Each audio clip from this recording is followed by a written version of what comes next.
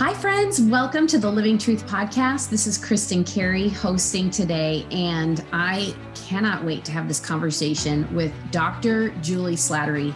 Juli, thank you so much for joining me on the Living Truth Podcast today. Hey, it's great to be with you. Thanks for inviting me. You guys, Dr. Juli Slattery is a clinical psychologist, and she's an author. And I have her book right here in front of me. If you're watching the video, you can see me hold it up. But just in case you're listening audio only, her latest book is called God, Sex, and Your Marriage, and it's excellent. She is the co-founder of Authentic Intimacy, which is a ministry dedicated to reclaiming God's design for sexuality. Isn't that a huge need? And especially for our listeners, you guys, I know, feel the need for this kind of healing and this kind of message acutely. So Juli also hosts her own podcast called Java with Juli. We'll have links to get in touch with her in our show notes. Juli, I'd love to ask you some questions specifically from this book and from just your expertise in this area. I love, by the way, how personal you get in your book. Like you get very vulnerable and personal, which is like so meaningful to me. So thank you for doing that. Well, thanks. I don't know how to write without that. So yeah. So what you see is what you get. It certainly gets our attention when you're vulnerable with your humanity, you know, and your own struggles. So can you just start by talking about why is faithfulness so foundational to sexual intimacy? As Christians, we know God calls us to fidelity. It's in our vows. Right. Right. But why is that so central? Yeah, if we think about what marriage is, it's a covenant relationship. And so a covenant is different than any other kind of relationship we have. It's a relationship based on character. And that's the kind of relationship that God has with us. And so he designed marriage to be like a mini version of the kind of covenant that he has with us. And faithfulness sets the foundation. Like without faithfulness, you have nothing. You can't build off of anything. And there are all these great things that can come from married sexuality or come from marriage in general, but none of it matters if you can't trust each other. And so, you know, I really feel like most marriage books talk about faithfulness as an issue later in marriage. Like you might have this problem. Instead of saying, no, like we all need to learn what faithfulness is. It's a problem in every marriage. It shows up differently in every marriage. But, you know, at our heart level, we are just not born faithful people. It's something we need to commit to and learn over time. Yeah. So in your book, you talk about the fact that most married people might be sexually active, but not sexually intimate. Right. And I think this is especially true for people who have sexual addictions. Why do you think, or can you explain the difference? Yeah. And also what can a couple do practically to move more towards intimacy? Now, let me preface this by saying, I realize many of the people listening right now are abstaining from sex because you're in a period of crisis. And you don't even know if your marriage is going to make it. Maybe you want your marriage to make it, but you know that like sex is not safe for you right now. And you will get no shaming from us whatsoever. So you might hear this topic and be like, ugh, I can't even go there. But we are not going to go into anything about your marital duty. That's not even, actually, that is going to be a question I'm going to talk to Dr. Juli here about, but it's not going to be a podcast episode where you're going to get any kind of expectation or demand that you have any kind of sexual intimacy with your spouse. Dr. Juli here knows our audience. She knows you guys have been through horrible trauma and crisis with infidelity. And so she knows that as she's answering these questions. So please, you guys, when you're listening, don't take any kind of guilt or shame. But back to the question, what does it mean when you say couples are sexually active, but not intimate? Well, you know, I think it goes right into what you were just saying, sort of the disclaimer. You can't build intimacy if you don't have faithfulness. And so, as you mentioned, a lot of our listeners are in the throes of betrayal, and there has not been faithfulness in the marriage. And so you can't build intimacy. That you have to start by rebuilding faithfulness. and rebuilding the concept of, can we trust each other? Can I trust your word? Will you be sexually faithful to me? Are you a safe person for me? And so a lot of the work in restoring a marriage, probably the first 2 or 3 years, is just rebuilding that sense of trust and faithfulness.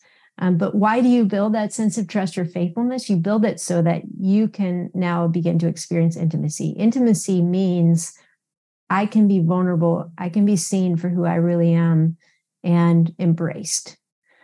So a lot of couples that have been through sexual addiction or infidelity, when they look back on their married life kind of before D-Day, they'll say, we never really were intimate. Like, we had sex all the time, but I never felt like sex was more than just what our bodies were doing.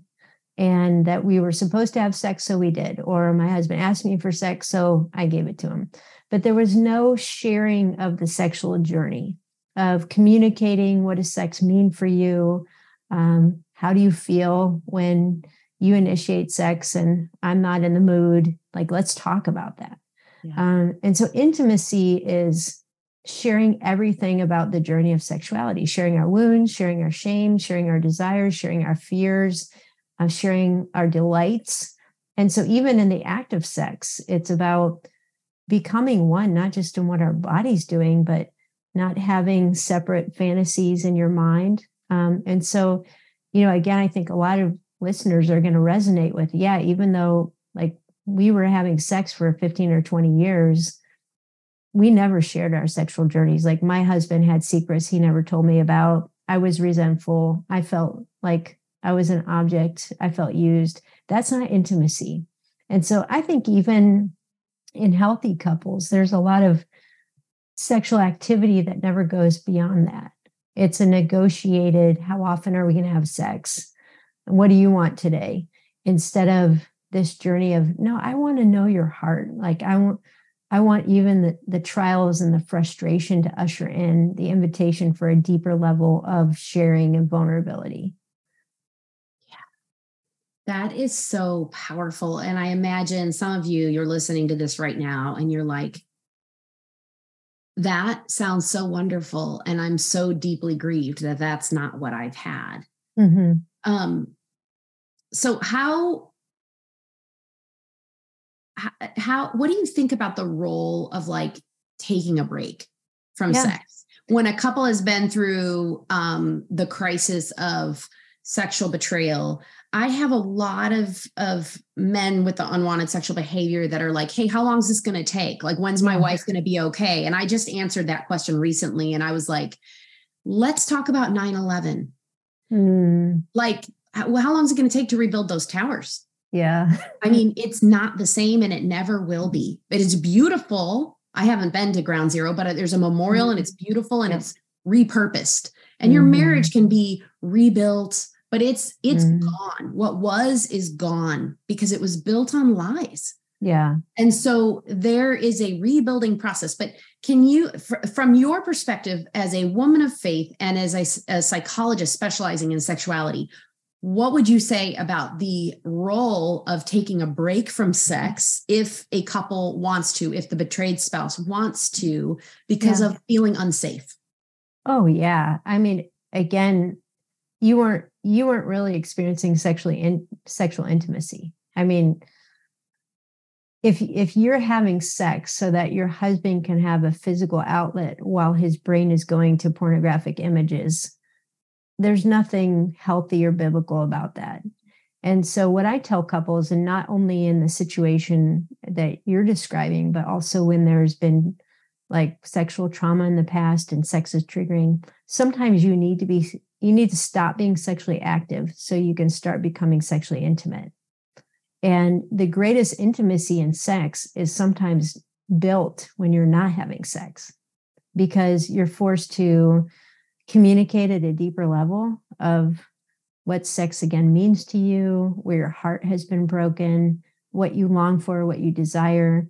Like, there's exercises that you do in sex therapy called sensate focus that is teaching your body how to touch each other intimately, but not leading to intercourse. And most couples who go through those exercises will say, it was way more vulnerable and intimate than anything we ever experienced having sex together. And so I think what's become of most of our sex lives is we're doing this very physically intimate thing, but we're disconnected from our bodies. And we're just going through the motions for one reason or another. And so a break in having intercourse can actually be an invitation of what would it really look like for us to connect our sexual journeys? What would it really look like for us to communicate at a level where I could say there's no secrets? I know your heart. I see you. What would it even look like to have touching each other's hands be exciting again and to feel closeness? And so there are a lot of couples that need to stop the routine of what they've been doing in order to really learn what intimacy is. And then when you reintroduce sex, it is a whole different level of intimacy and connection. Especially if you wait to introduce it till your spouse is being faithful to you. Oh, yeah. Mentally. And I mean, I know that sounds like a really low bar on the one hand, but on the other hand, it's a lot. I feel like a lot of, I'm just using the term women because a lot of my audience is the woman is the one who's been betrayed and the man has been unfaithful, but obviously the tables are turned frequently, very, very frequently. Mm-hmm. And so pardon my pronouns, you guys, when you listen to this, you can flip it for whichever party has been the one with the unwanted sexual behavior. But if he has been struggling with pornography or affairs, a lot of times the wife will feel obligated to have sex, both because of the duty sex message and the verses that people like to take out of context about your body belonging to your husband and whatnot, but also out of fear that if I'm not sexual with him, he's going to go take his sexuality outside of the marriage. And that is so damaging. It really is. Really a fear-based sexual. Yeah. I mean, part of what we need to understand, and this is what I feel like has not been taught well, is that sex is the celebration and sealing of a covenant promise. Mm-hmm. And so when we read the Bible, we see all these covenants that God made with his people. And every time there's a covenant, there's a symbol or ceremony that celebrates that covenant or marks that covenant. So in the New Testament, Christians have this symbol of communion, where to remember a covenant with Jesus. And Jesus used this language. He says, I'm ushering in a new covenant.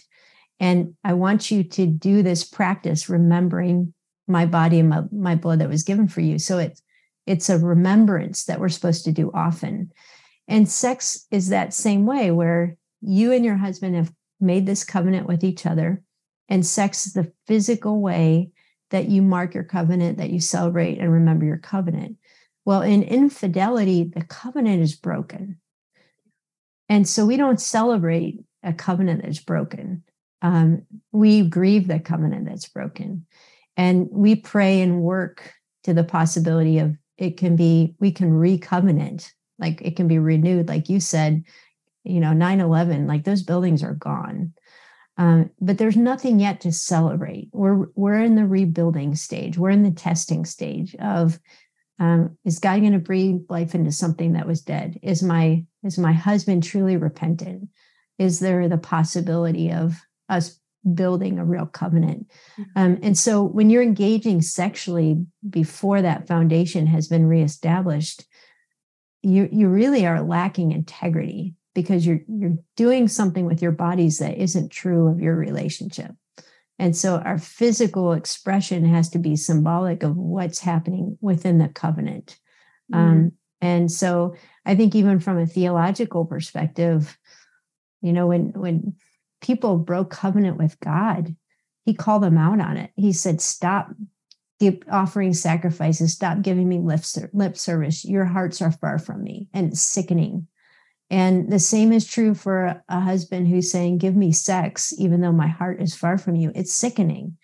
And so that has to be addressed and repaired and healed before now we can enter into, we do have a covenant that we need to be celebrating and remembering. It's so confusing for so many women because there's this attachment and this person that they thought their spouse was.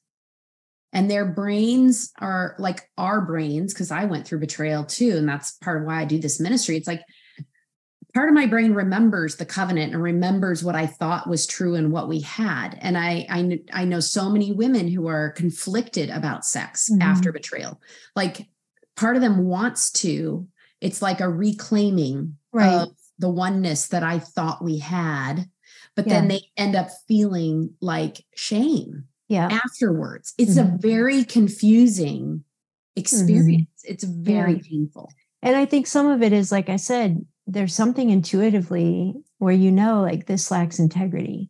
So you're grasping at some kind of intimacy.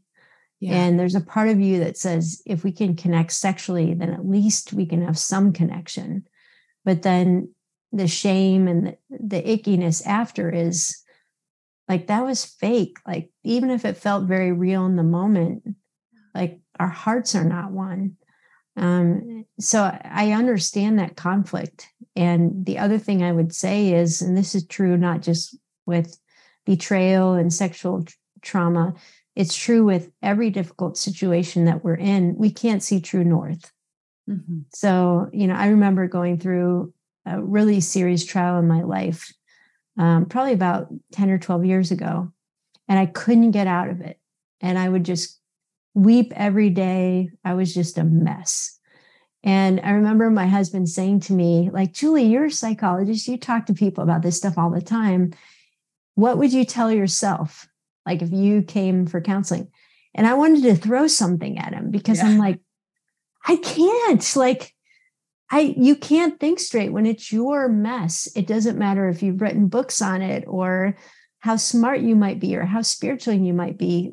Like, you are in the spin cycle. And so, that is why you need godly counsel around you, good counsel. You need other people to help you establish what's normal and what's healthy and what boundaries you should stay with. Without that, you are driven by the desires and the grief and the shame.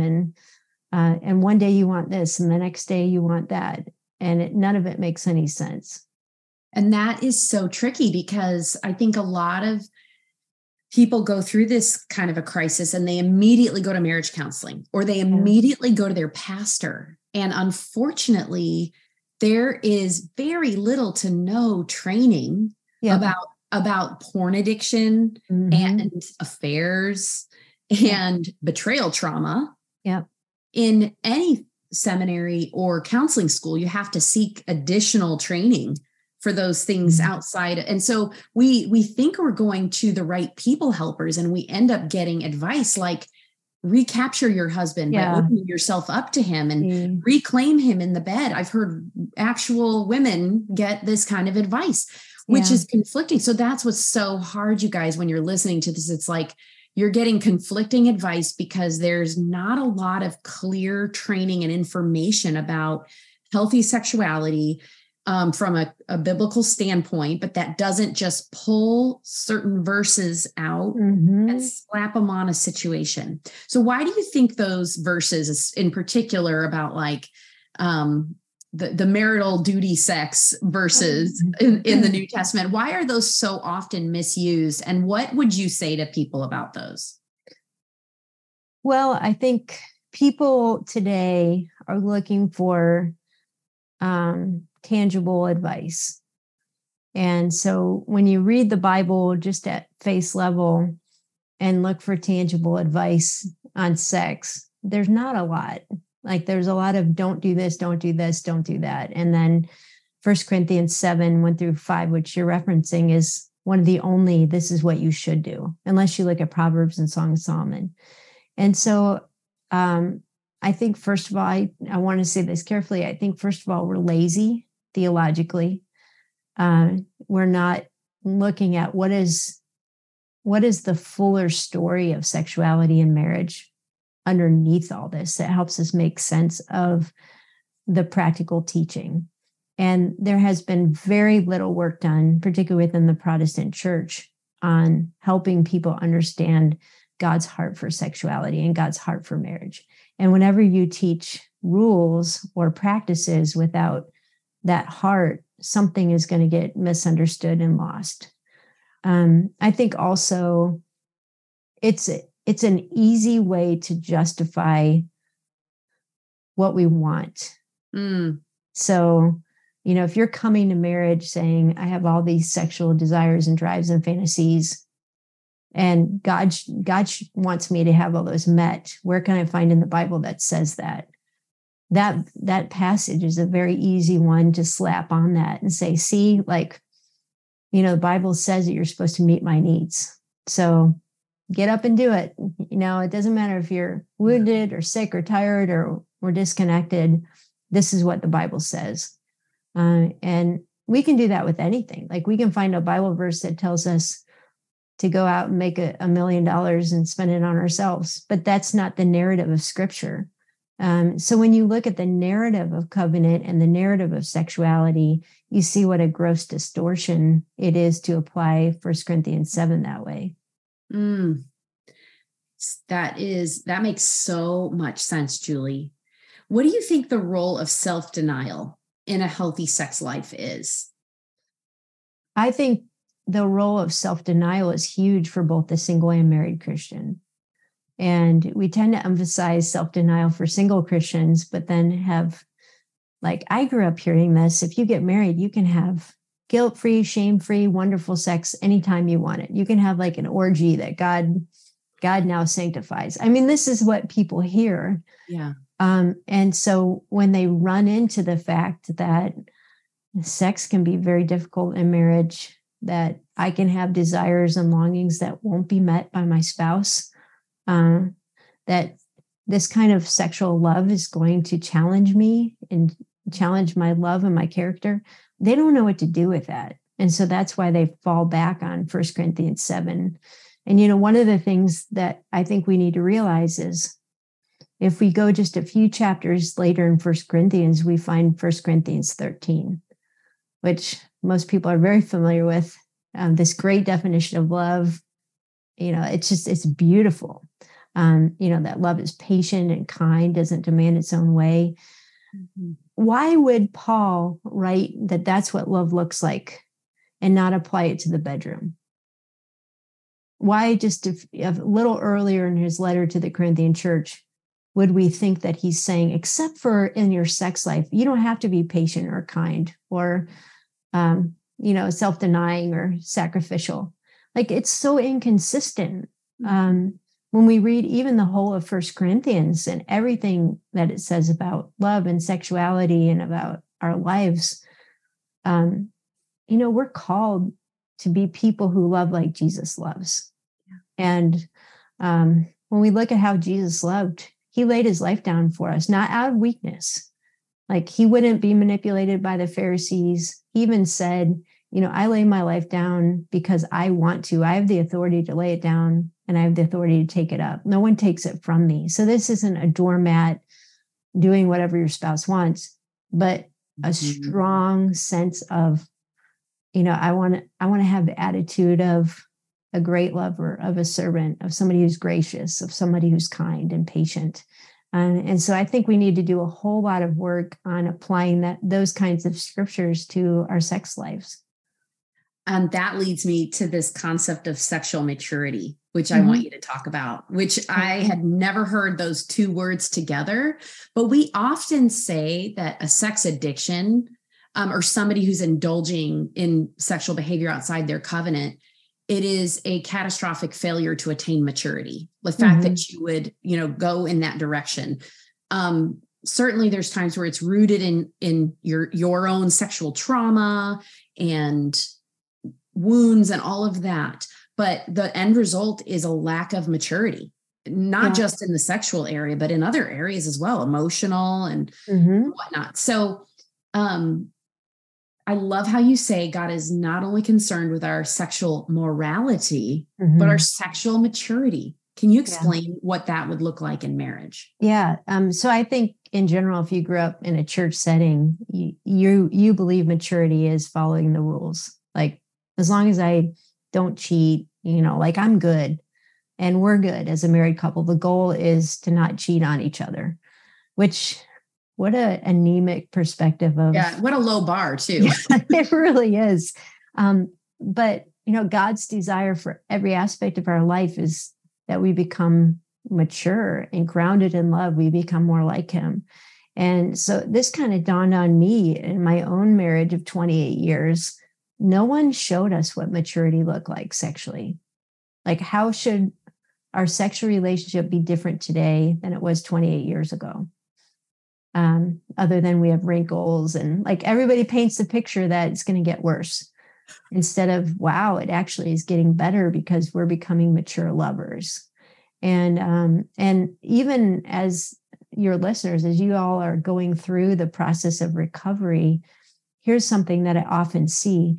A couple will reestablish that groundwork of faithfulness, and they'll even begin to engage in some intimacy and deep sharing, but they can't enjoy sex because pleasure has always meant destruction.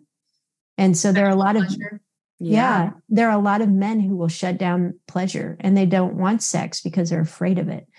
And I would say, like, the fullness of maturity is being able to reframe pleasure and enter into it in a way that is intoxicating and delighting and fun and playful, but it's within the framework of this faithfulness and love and covenant and intimacy. So it's not all about the pleasure, but the pleasure is part of it. And so again, I think there are a lot of organizations that help men get off pornography, but they never give them the vision of how do we re-engage with our sexuality in a pure and playful and passionate way. So what are your suggestions for that, for a person who has had a history of unwanted sexual behavior? Well, I think, you've already talked a little bit about it. We misunderstand the role of pleasure, and we misunderstand the role of sex. And so even when we look neurologically at how we use sexual pleasure, often is we've learned to use it as a form of self-medication. So a lot of people who have struggled with unwanted sexual desire are kind of overriding their neurology to hit on that dopamine and adrenaline over and over and over again. Why? Because they don't know how to deal with depression. They don't know how to deal with sadness. They don't know how to deal with disappointment. They lack intimacy. They have no connections. And so sex is the only place they can go to feel at peace or to feel alive. If you're still working with that paradigm and you just bring it into marriage, then pleasure is still going to be misused. Yeah. But this is why recovery takes so long. Once you get to understand how you've been misusing sexual pleasure and you learn how to meet those underlying needs in the way they were meant to be met, now we can reintroduce sexual pleasure for the purpose that it has been given, that we're celebrating this love that we have. And I don't need pleasure to survive, but I receive it as a gift. I enjoy it.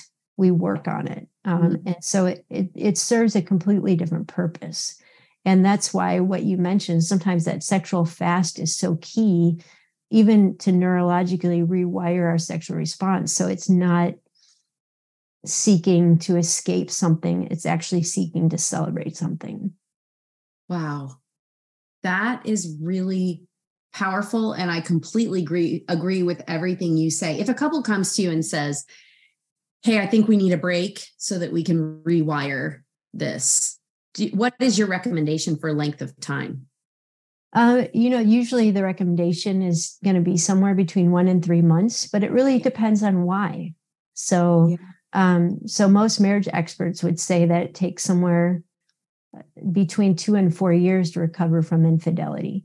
Yep. So in that case, it could be a year, it could be 2 years of really reestablishing that faithfulness and working through the woundedness and why it happened in the first place. So it depends on why you're taking the fast. I have a dear friend who's one of the leaders of one of my groups. And she and her husband were separated for 4 years, working on their recoveries, him from unwanted sexual behavior, her working on her healing from betrayal. And when they got back together, oh my gosh, they've been back together for several years now, and their marriage is like better than it ever was before. And I just look at her example of endurance. And she built a whole life for herself. Like she went back to school. Yep. She didn't just sit there like waiting, she like just lived her life. And she had to do a lot of grieving and a lot of healing. But it is incredible for some couples. It's just patience and a lot of hard work individually is going to bring some restoration, a lot of repair work. But there are other people who choose to stay in that pigsty, or they are stuck in that pigsty of their unwanted sexual behavior. And so what would you say to our listeners who are just devastated and heartbroken because they are willing to do the work to rebuild a marriage, but their spouse is unwilling to truly change and to truly mature and stop? Maybe they even have stopped the unwanted sexual behavior, but they're not willing to emotionally and relationally mature to the point where trust can be rebuilt. And these people are sitting there, they're sexual beings, right? They have all this trauma from the betrayal, and they're not married. So there's no outlet. What do you say for people like that? Yeah.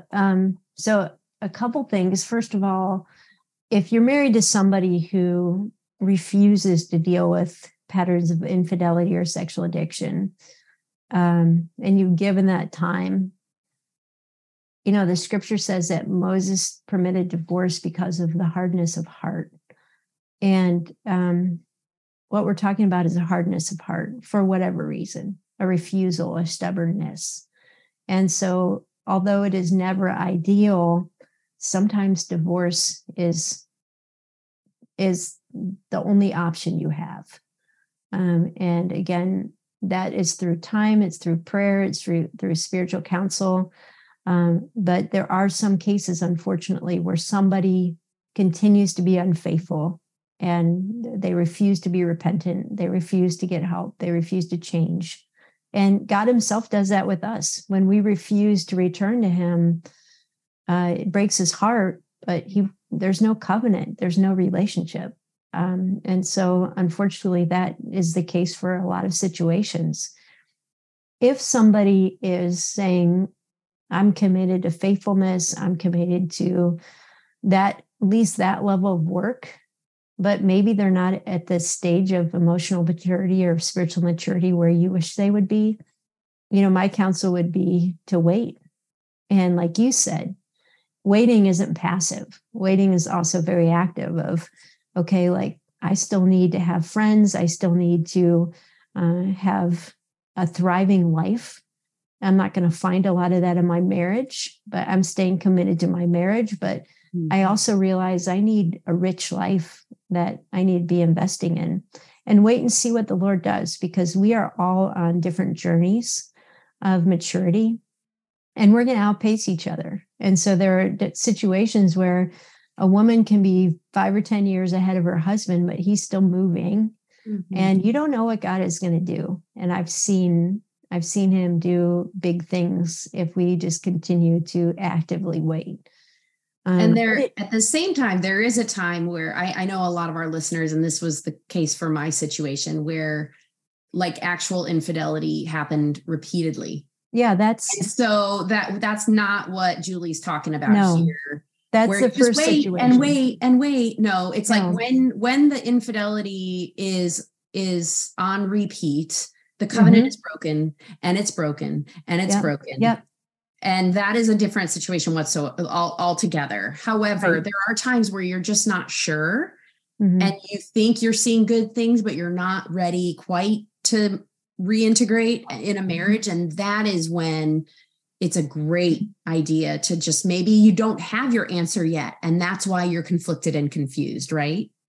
Right. Like I said, that first situation is where there's not a commitment to faithfulness. And maybe there's tears and repentance, but 6 months later, you're right in the same place.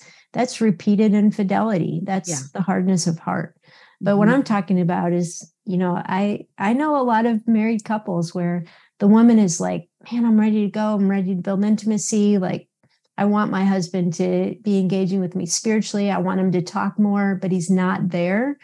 And that's a different situation where we're patient. We're working on our own lives while we're staying committed and waiting for the Lord. So those are two different situations. Right. Mm-hmm. And then in terms of what do we do with our needs, sexually or otherwise? Again, a lot of my work is even with single people. What do they do with their sexual desires? And, I think what we need to realize is that our deepest desire is not for sex, it's for intimacy. You can live without sex.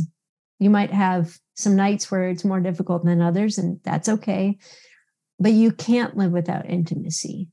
Why is it that, women, before they get married, like they want sex all the time, but as soon as they get married, a lot of women, they're like, where did my sex drive go? Because ultimately what they were after was intimate connection. And so, I really counsel people in lonely marriages as well as singles that what you're really longing for is intimate connection. And that's not always sexual. You're longing to be in community with people that see you and who care about you and are committed to you. You're longing to be able to be fully a woman, to nurture and to be connected. And so, a lot of those longings are really meant to be met outside of the bedroom. But in our society, we're so isolated that we channel every longing for intimacy into sex. And then when sex is gone, we don't know what to do. But I think it's a real challenge for us to say, what does it look like for me to build intimacy, to have the kind of friendships where I feel seen, I feel heard, I feel known, even physical touch. We're so weird about physical touch in the Western world. We need physical touch. Yeah. We need hugs. We need friends. We need to be loved. So, I think we can have kind of isolated lives and then wonder why we're so lonely. And there's a lot of ways that we can grow and develop those kinds of intimate connections that really help us thrive. Thank you so much, Dr. Juli. This is all so helpful. You guys, as I said, I'll put some notes in our show notes about Dr. Juli's website so you can find her. And I hope this episode has been helpful to you. If it has, would you guys take a minute to rate or review this podcast? That helps more people find us. And until the next episode, I am holding out hope for you.